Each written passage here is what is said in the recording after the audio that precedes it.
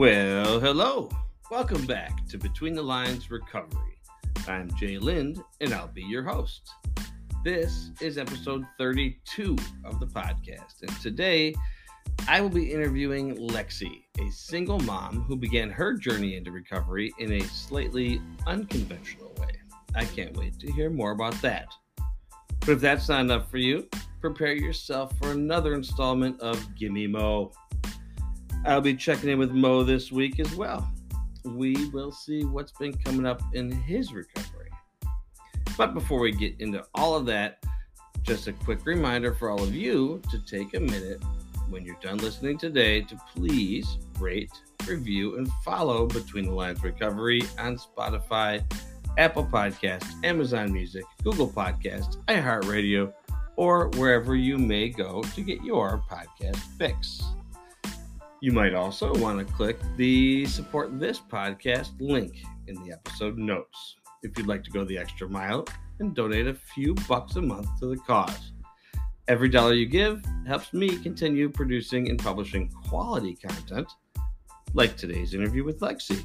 Plus, Mo's contract is killing me, to be honest, and I'm not sure how much longer I can afford to have him on the show. Well, that should just about take care of all the necessary housekeeping. Time to get to it.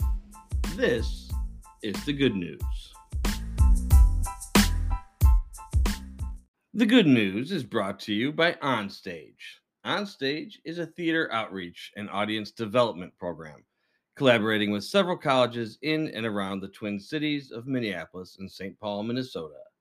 Onstage uses teaching artists to facilitate in-class discussions about the relevant social, political, and cultural issues that bubble up in plays currently running in local theaters. What an incredibly worthwhile mission it is to broaden the range, reach, and impact of some truly incredible and thought-provoking works of art. To learn more about Onstage or to make a donation to the cause, check them out at onstagemn.org. That's onstagemn.org. The good news this week comes from the faraway land of New Zealand. Already one of my favorite places in the world, but things just got even better for the Kiwis. The Guardian is reporting that Prime Minister Chris Hipkins revealed his election year budget, which includes several benefits for young children and their families.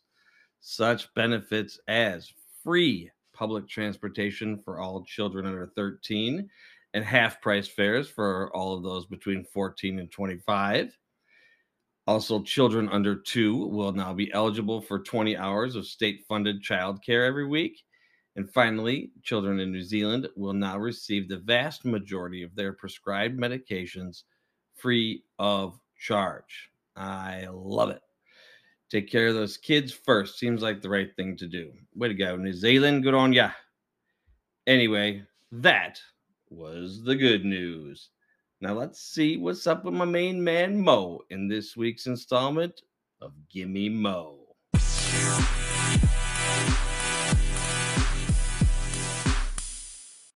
All right, welcome back, Mo. It's good to see you. How you feeling tonight? Doing really well.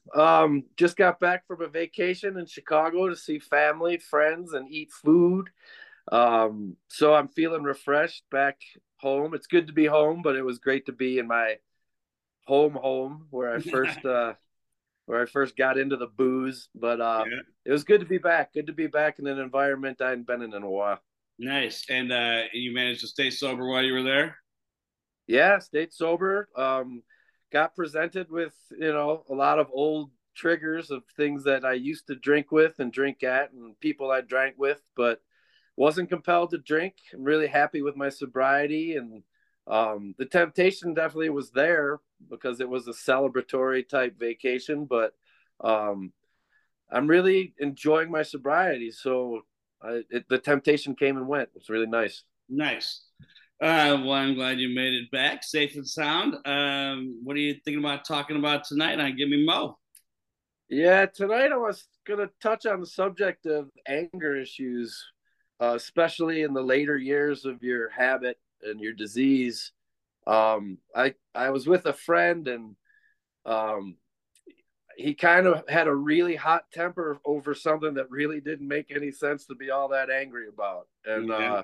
it made me think about myself in the latter years of my drinking career, and how drinking basically just threw gasoline on an already large bonfire of anger that I had in me. All right, that sounds perfect. I've heard of this symptom of alcoholism and addiction that sometimes makes us a little bit angry and bitter. So I'm anxious to hear what you have to say. So let it flow. I'll let it flow, man. Thanks.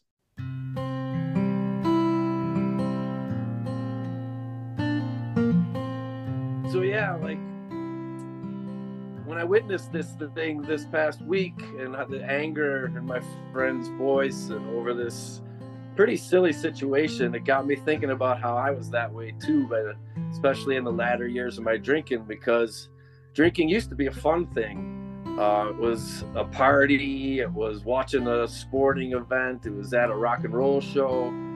But the last 5 or 8 years of my drinking career, it wasn't really about that. It was isolation, it was depression, it was anger.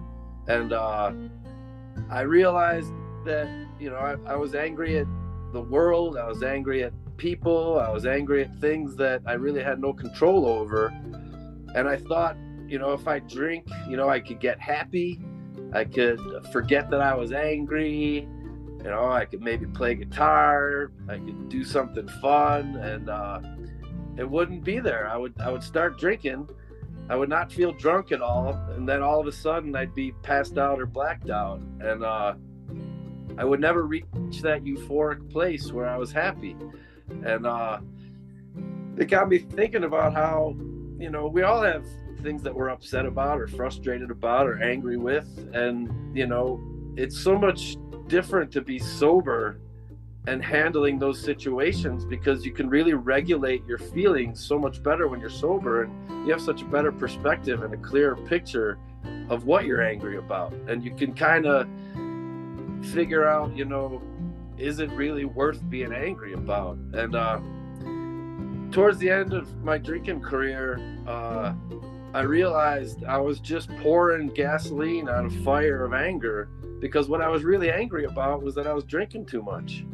That was the root of my anger. And then, I would just look for things to be angry with, whether it was something on the news or somebody out in traffic or something just not going the way I wanted to go. And it's a big thing now to realize and be sober and to be able to have a good perspective on what it is I get angry about. And I find now that when I run up against something that's not going my way, or somebody isn't driving good in traffic, which I think a lot of people deal with these days, but I can, slough it off, and I don't let it get to me, because it's not going to do me any good.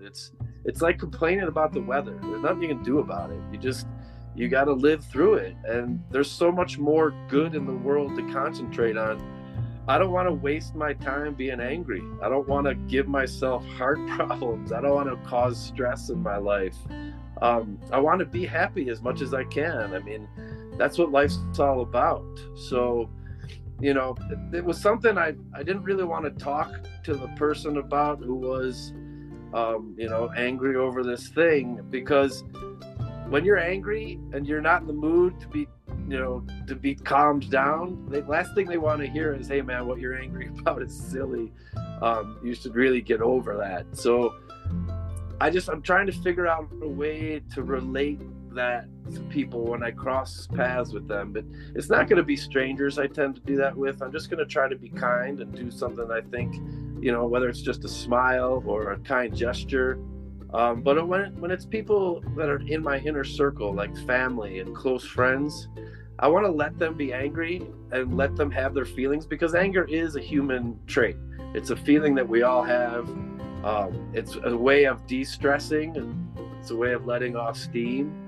And then, be able to, what I want to try to do is, talk with them in a day or two later and bring it up again and see how they're feeling, and try to explain my experience like I am now about, the latter years of my drinking, and how even when I wasn't drunk, if it was just during the day, I had a hot temper and I had no control of my anger, and I was really impatient with things. And I think that was residual alcohol in me from drinking the night before. So it's a big thing to be able to regulate your feelings and to be in control of not getting too angry, not losing your temper, because it's a hard thing to be around. Like when I was talking with this person, I wanted to kind of tell him what I was feeling, but at the same time, I didn't, because I didn't want it to blow up into a larger bonfire. Like it's like a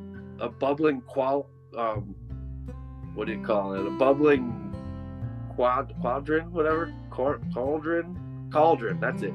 And if you like egg them on or say the wrong thing, it's like a volcano gonna go off. And I don't want that to happen, but I do want to find ways to communicate my experiences and the way I was angry towards the end of my career. I do remember times when I was out golfing with friends and I would lose my temper at a bad shot, and I would either throw the club, or I would swear, or I would hit my golf bag with my club. And I did it once, and I smashed my phone that was in the pocket of my golf bag. And that's like instant karma. Like that's like your higher power telling you, you know what? You're out of control. You gotta figure out how to control this temper. And it's alcohol that's making things worse. And a big thing about getting sober is you start realizing these kinds of things, and you start being conscious of the events that are happening around you. You're conscious of your anger. You're conscious of what makes you angry. You see it, and you get such a relaxed feeling around it, as opposed to it being exaggerated and like the volume is turned up, or the pouring the gasoline on the bonfire that's already a large bonfire. So it was a big thing for me to realize, and I really am happy with where I'm at now. I'm really happy being sober. I'm in a good place. I like being in control of my emotions. I definitely have people telling me that, relating to me, how much better I seem, just how much calmer I am in general, how much I've changed since I've been sober. And even like, I look so much better, both physically, and my energy is a shine, or more of a shiny glow, or it's really an amazing thing to hear people notice it in me. And that is such reinforcement to wanting to be sober and to wanting to be who I am now, who I've learned to be. And it's an amazing thing. I'm really happy that I've found where I'm at, and I want to keep going forward with what I'm going for. So learning to control your anger, it's a big thing in life. And learning that alcohol doesn't help it. It doesn't make the anger go away. It may just pause it for a while, and that anger is going to build up, and you're going to blow up at something that's really silly and not worth getting angry at. So anyhow, that's about all I got to share today. It's a interesting experience, this sobriety, and I'm loving every minute of it.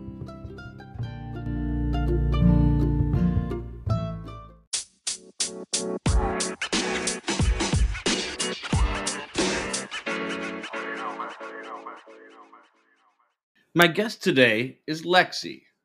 Lexy is an alcoholic with almost 2 years of solid recovery under her belt, and she did it without rehab or any 12-step program. She got the help and support she needed from a rather surprising place. Well, surprising to me anyway. Lexy is also a recently divorced mother of 2 fairly young children, and she lives right across the street from a bar.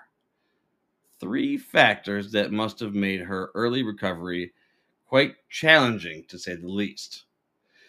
So enough of my jibber jabber. Let's hear what Lexy has to say. All right, welcome to the podcast, Lexy. How are you feeling today? I'm feeling pretty well, and I'm excited to be here. Good. Thank you for coming on. I really appreciate it. I'm excited to learn a little bit more about your story. I just learned a little bit on social media and stuff, but I think that this is going to be a little different. Your path into recovery is a little different than some of my other guests. I think that'll be something interesting for my audience to hear, because I certainly believe that there's a lot of different ways to get there.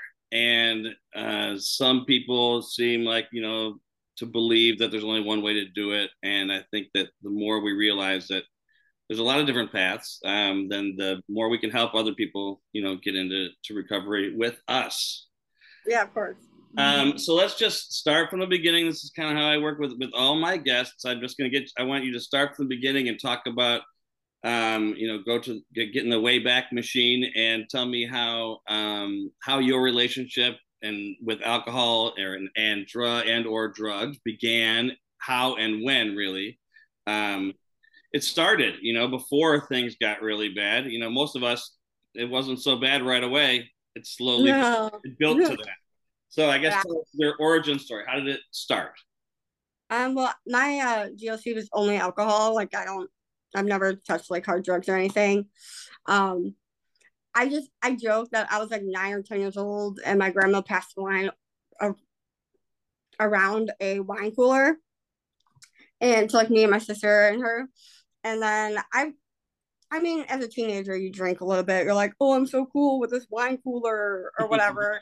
But I really didn't start drinking until I would say I want to say it was my 19th birthday.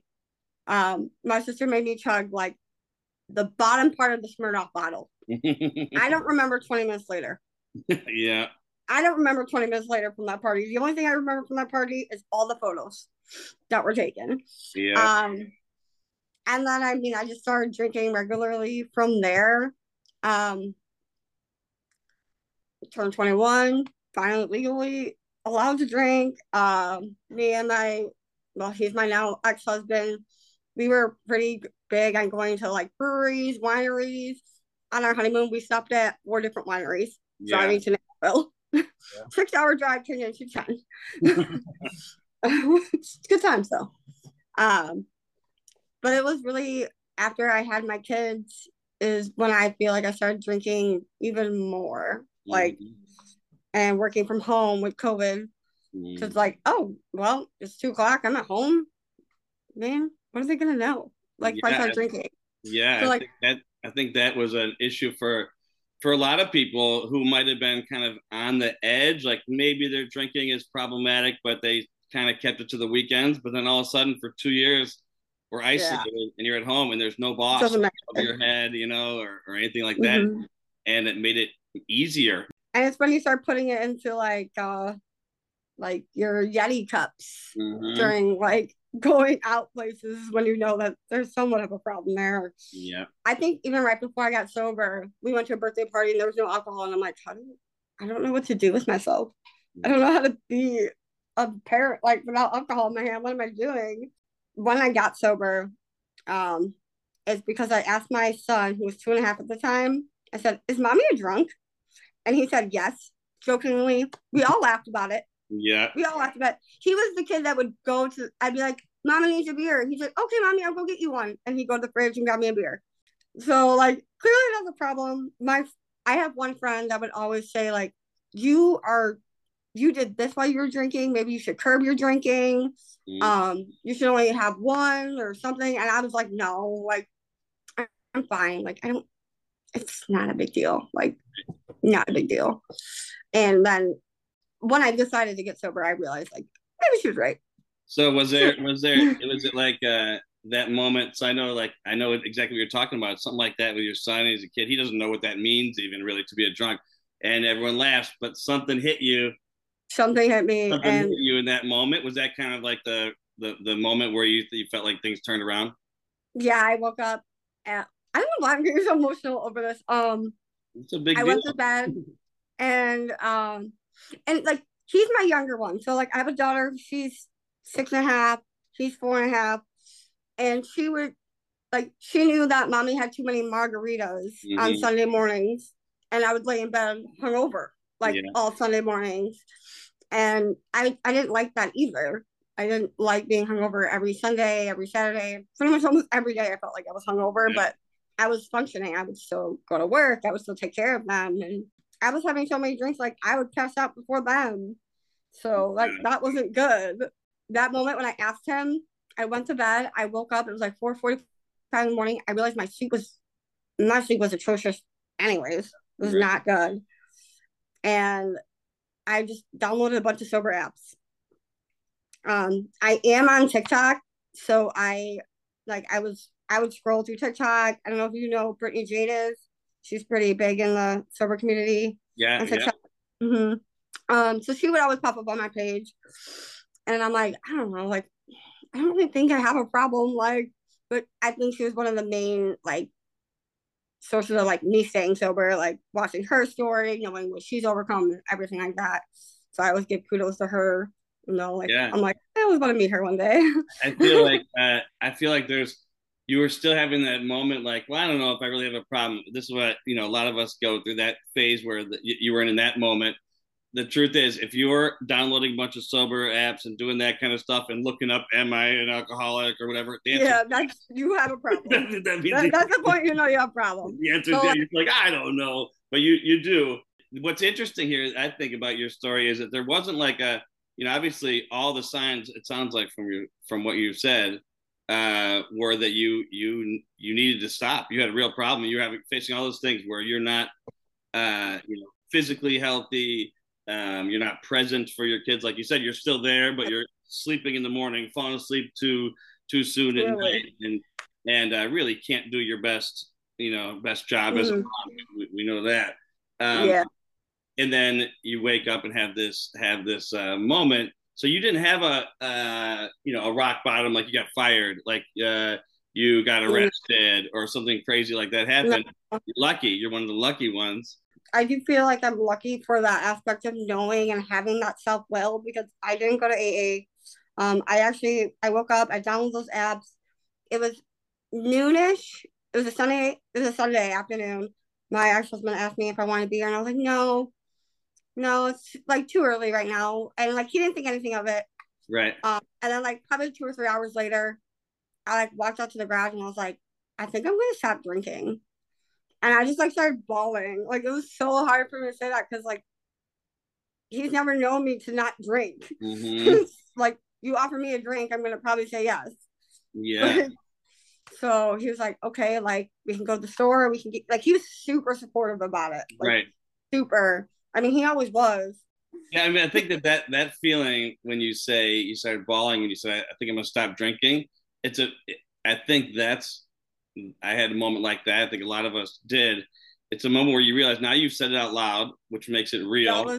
That was what made it real. Like, I said it out loud to somebody that wasn't somebody else who's going to have to hold you accountable. So now if you don't, you kind of, you might feel bad for saying it and not doing it, right? So the longer, and you said out loud, and you also realize, I think I realized in that moment, like, oh, that means I'm admitting that I have a problem, and I've had a problem for a while, which means, in both of our cases, my kids were about the same age when I stopped too. Maybe they're a little bit older, and it made me realize in that moment, oh, I considered myself this great parent, but I wasn't, right? No. I wasn't doing anything horrible. They weren't, seeing any, like, I wasn't sloppy falling down the stairs or, being, like loud or angry or that kind of stuff. But I wasn't, and I went to all the things, right? I went to the game. Yeah, you go to all the things, like you're there. But I'm focused on something else, right? We were, it's an obsession of the mind. They say, addiction and alcoholism.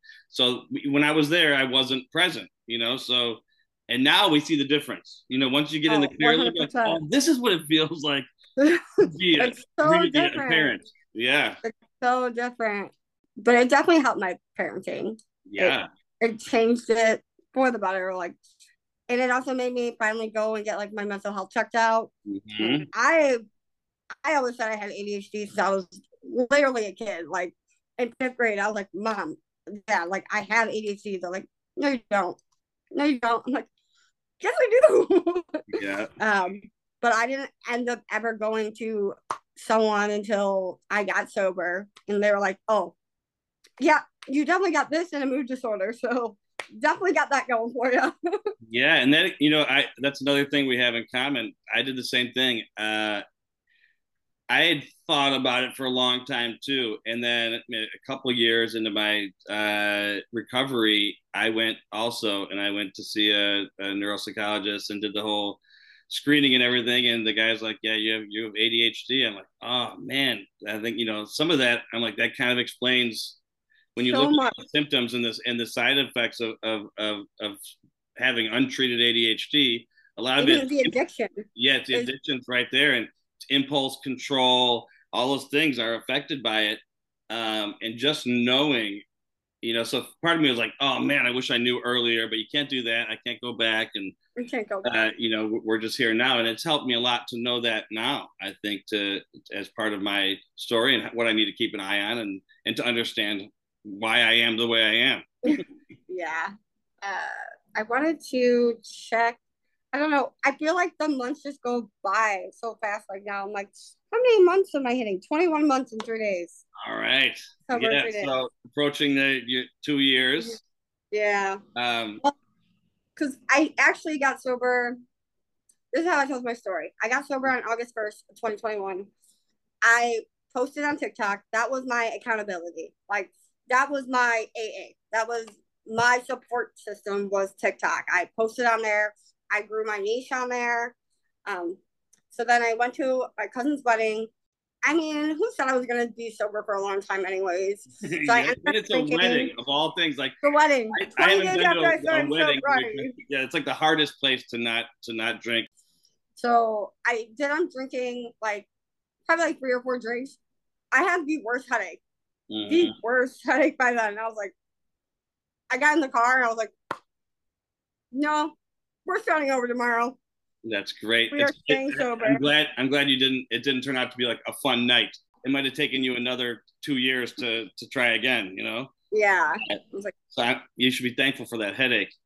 God, that headache was the worst. That's interesting. You mentioned TikTok. This is kind of what I wanted to get to about your different road into recovery. So this has been, like you said, it's like your AA. So tell me what that looks like. I'm an old guy. I don't know, enough about TikTok. I'm still learning this stuff. So tell me, how does it work? How have you used it for your recovery and to help hold you accountable and stuff like that? How has it helped you?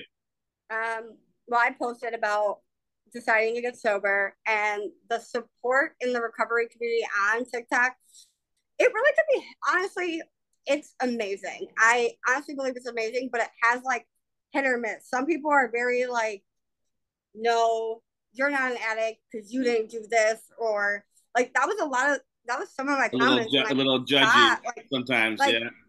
Oh, well, this person was an alcoholic in my life and you're nothing like them. And I was like, well, you don't know what was going on. I am 100% a strong believer of, you do not know what happens behind closed doors. And it doesn't concern them. If you think you're an alcoholic, then you're an alcoholic. Some people, that happens in the AA meetings too. And I always think, that's something in their story that's making them feel like you didn't earn your seat in here. Yeah, nothing to do with me. And generally, same thing in an AA meeting. It sounds like most people are really great, really supportive, and then you put the squeaky wheel. You got that say I met my best friends on TikTok in the sober community. I actually just went on a TikTok sober trip to Florida at the end of last month with 6 other girls. Well, there's 5 other girls and me, all sober, all for different reasons. Wow. And you all met through TikTok. Yep. Mm-hmm. You did a sober trip together. That's really great. So you know what I mean? That just kind of gave me goosebumps. To think about that as a positive thing that brought you guys together to go do this, and also it's having fun and doing a trip while in recovery, which is something that we kind of forget about. And TikTok gets a bad rap for a lot of stuff, right? Yeah. And I know, so my kids are all over TikTok, or at least one of them is. And I was like, oh, guy's watching this too much, or who knows what he's looking at, or whatever. And then you read in the news, not just the other day, banned in Montana, right? I saw that. But this is a story. This is the ones you don't hear. And I feel the same way with Instagram and Twitter. For me, I'm finding this recovery community that kind of, I think it's part of social media that people don't talk about, that there is really great support groups for people struggling with different issues, whatever it might be, addiction, alcoholism, mental health issues. It's so much bigger than, like, people only hear about the bad and they're like, oh, well, this is so bad. It's like, I have met the best of my friends on TikTok. I have met the most supportive people on social media. Like, and if I have TikTok, I don't think I'd be sober right now. Yeah, I was just gonna say there's a, you know, it might not even be a stretch to say that it's helping to save your life. Mm-hmm. You know, like if alcoholism goes further down the road, it doesn't end well. You know, exactly. And so for me, like, you know, rehab and AA, I do believe that saved my life. Without it, I couldn't do it by myself. I needed something else, and you needed something else, and yours was TikTok. Just me, like, I've had my moments. I lived across the street from a bar. And there was so many nights I would just text my friends and say, tell me no. Yeah, it's great. And that was my biggest thing. Like, just, yeah, I would like just keep myself in the house. Like, I knew if I didn't go and I didn't have my first drink, I wouldn't drink. Yep. The first one we can control, right? We can make the decision whether we're going to have to pick up that first one. After that, all bets are off. You're not going to stop. That's great. That's another key concept that also fits in with AA is like you're telling on yourself. So you're having those feelings, and you have this community of people, and you said, "Hey, I'm struggling. I want to go. Tell me not to." Right? Because as soon as you tell yourself, now you got a bunch of people reaching out and helping you. I post like TikToks about like how many days sober I am, how many months, what keeps me sober, what's helped me stay sober, just kind of things like that. And sometimes I do feel like I'm like a baby in the recovery community because I didn't go through the rehab. I didn't go to AA. I didn't have like my rock bottom, but I had that epiphany like I need to stop drinking. Yeah. Because my kids are only getting older. Mm-hmm. And I am missing out on their life as well. Yep. Like they keep me sober. Like, you know, everyone says like, well, how could addicts and alcoholics keep using? Hey, you have kids, you love your kids. Well, we do, but we don't. We're so distracted by this other obsession to keep numbing or doing whatever it is that we're escaping through, that we don't realize really the damage we're doing or how much better life can be until you get into recovery and you get clean and sober, and then things start to get better, and then it takes the fog clears, and you're like, oh, you realize like, wow, I missed out on so much. Yeah. I hated putting my kids to bed. Yeah. I would want to be at the party downstairs, and because I would want them to be asleep right away. Yeah. Because I just wanted to keep drinking. Like I wanted to be at the party. Like I wanted to be drinking. Especially as a single mom now, like some days are harder than others. But that's I love being able to like go to bed with them and not worry, am I squishing them, or like did I roll over, or like something like that. Because I will say I co-slept with my kids, and it was not probably the best situation. Like I was drinking and they were still laying in bed with me. Like, who knows what could have happened? Yep. So like I got really lucky in that sense. I got really lucky. But that moment when he asked me, that will hands down forever be like, that was a key moment, like core moment. Like your kid knows a 2.5 year drunk. Yeah, it's funny. It shocked. It just gave you that little shock to your system that got you, pushed you in the right direction. I think it's pretty great how you've done this, how you managed to do that on your own, and how you've managed to carry it on for this, whatever, almost 2 years now, with the support from friends on TikTok and the community on social media. I think that really is another path that we got to be honest about is there for people. And yeah, you're right. You still are like a bit of an exception. Like most people have to, do. Maybe they use the community on social media, but they also started by going to rehab to detox and clean up for a month, or did AA for a while, or still do AA and use the social media. But I'm feeling more and more people, because those communities and social media are growing, and that more and more people might find their way into recovery without having to, someone have to stage an intervention and drag them off to rehab. be inspired like to do it in that way. So that's a good thing. So like there's one check in the pro column of social media. TikTok. Yes, I always been. I mean, I'm 32, so I grew up with MySpace and Facebook, and like social media has been my life. Like, right. So I'm a pro social media person, and I think there is really good on social media if you find it. Like, yeah, and I think that. So I'm almost 50. I'm gonna say it 49. I'm just gonna say it out loud now. I'm 49. So I think right between your age and my age, that's the difference, because I didn't have any of it, and then you're just enough younger than me where you had it like you're from your teenage years on, and I just missed it. So there's a difference between us, and that I think it's all like our key brains, because at that point our brains are still growing, and then it's like the people already in their 20s are like, we're set in our ways already. Like, exactly. Then we feel like the old people. But yes, I think that's a key. I think that's right.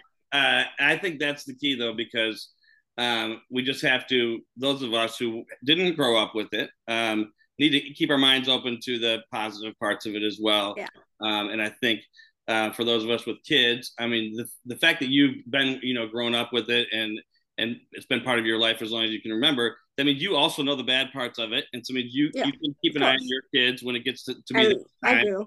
And how like they have TikTok. They go on it. They scroll. I'm listening to what they're watching, and I'm like, you can't be watching this. And then like, because on TikTok you can click it and hit like not interested or not, like something to like don't play this again. Right. Yep. So like there is ways to stop that. And it will slowly filter out the stuff that you don't want them to to be seeing.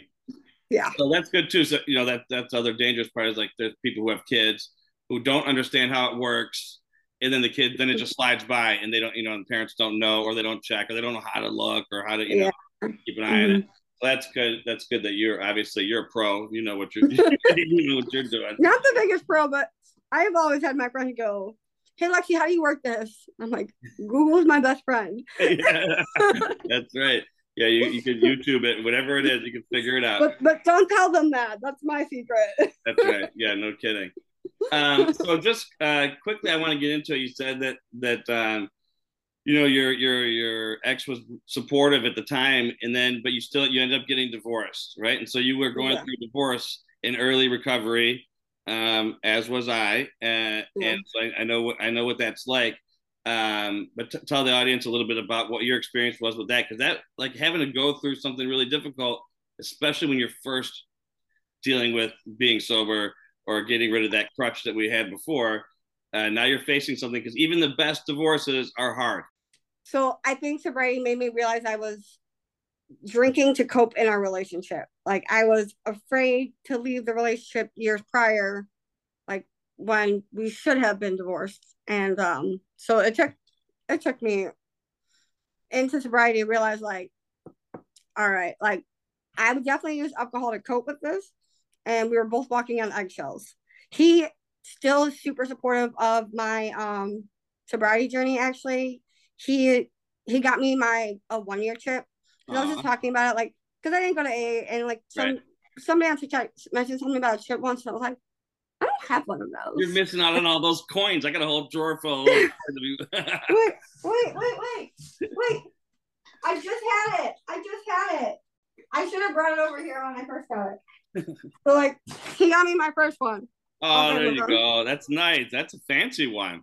It's very fancy. It's got diamonds on it. That's right. You know, pawn it. No, I'm just kidding. There's my addict mind. The addict in me just like, pawn it, make that money to use it for the alcohol. Like, right. No. So, but even though like you said, you had like an amiable divorce, and as I did, it's still, you're dealing with tough emotions. It's like the end of this relationship that at one time you thought was going to be forever, and you're thinking about your kids and what that's going to look like, and you're doing it with a clear head. You're facing that issue head on, and that's really hard in those early days. We're superhuman, okay? Like, to go through a divorce sober is a different experience. Yeah. Because everyone that's divorced is like, oh, well, just go drink your just go drink and like it'll be fine. It's like you're just drinking away the emotions. You're not feeling the emotions. Yeah. So like it's gonna take you longer to go through those feelings because you keep drinking those feelings away. Yeah, they're just being pushed down in there. They're gonna bubble up sometime, somewhere. Exactly. Like so I was able to cry it out and feel the feelings. And there was many days that were very, very hard. And if I didn't, I have friends in real life. If I did not have them, I don't know. I don't know how I would have made that. Yeah, it's another journey that needs where you need a support group, and doing two things at once that need a group of support. Yeah. Sometimes I'm like, man, I'm pretty needy. I'm leaning on people all over the place, but that's the only way to do it.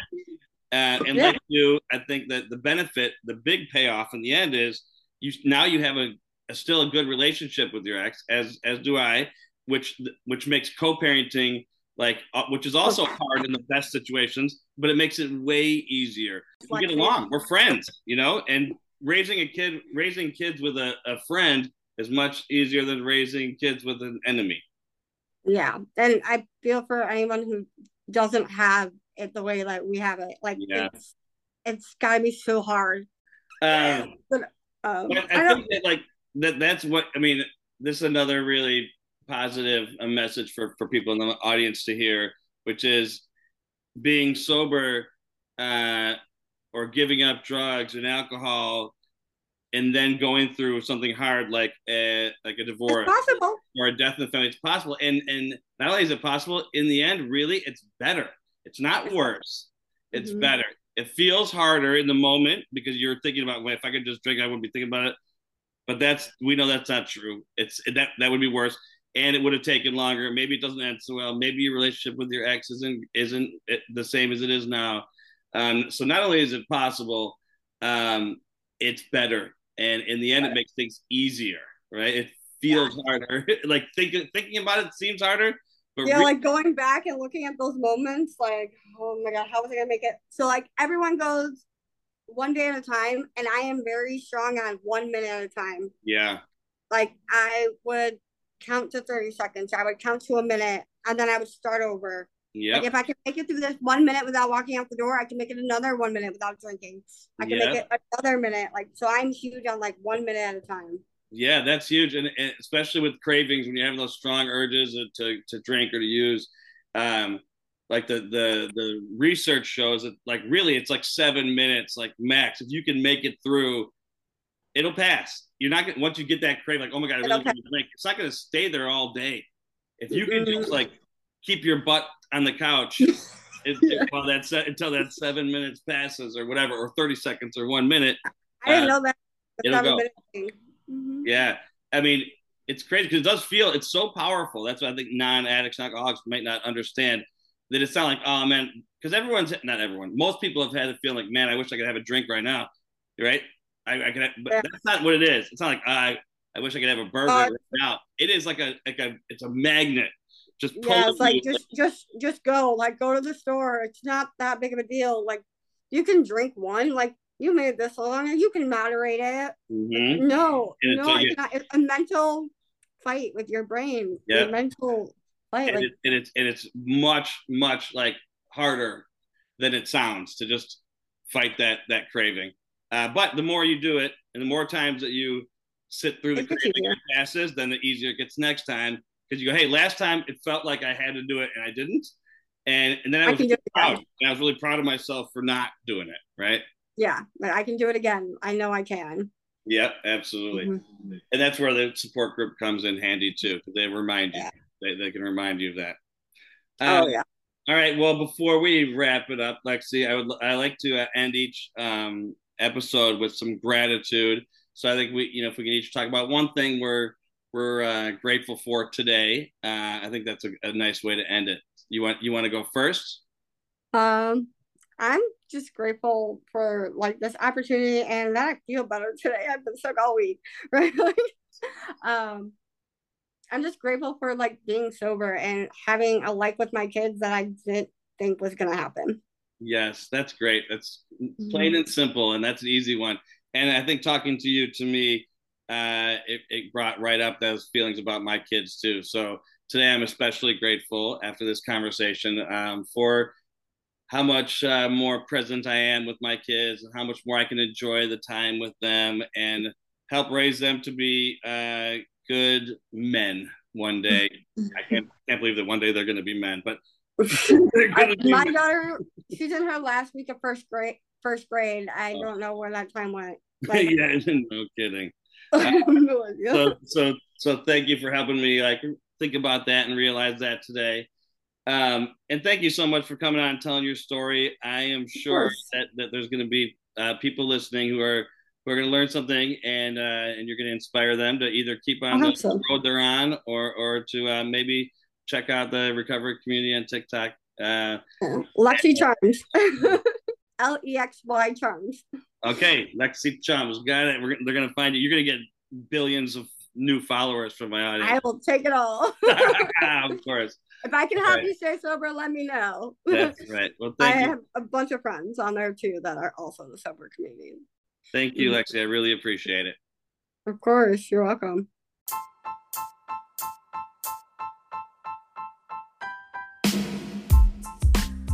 Wow, that was awesome. Thanks again to Lexy for coming on the show today and for being so open and honest about her experience. I could definitely relate to so much of her story, and she opened my mind to one more of the many possible paths to a healthy recovery. In the end, all that matters is that you get there. The how and why aren't really that important. At least that's how I feel.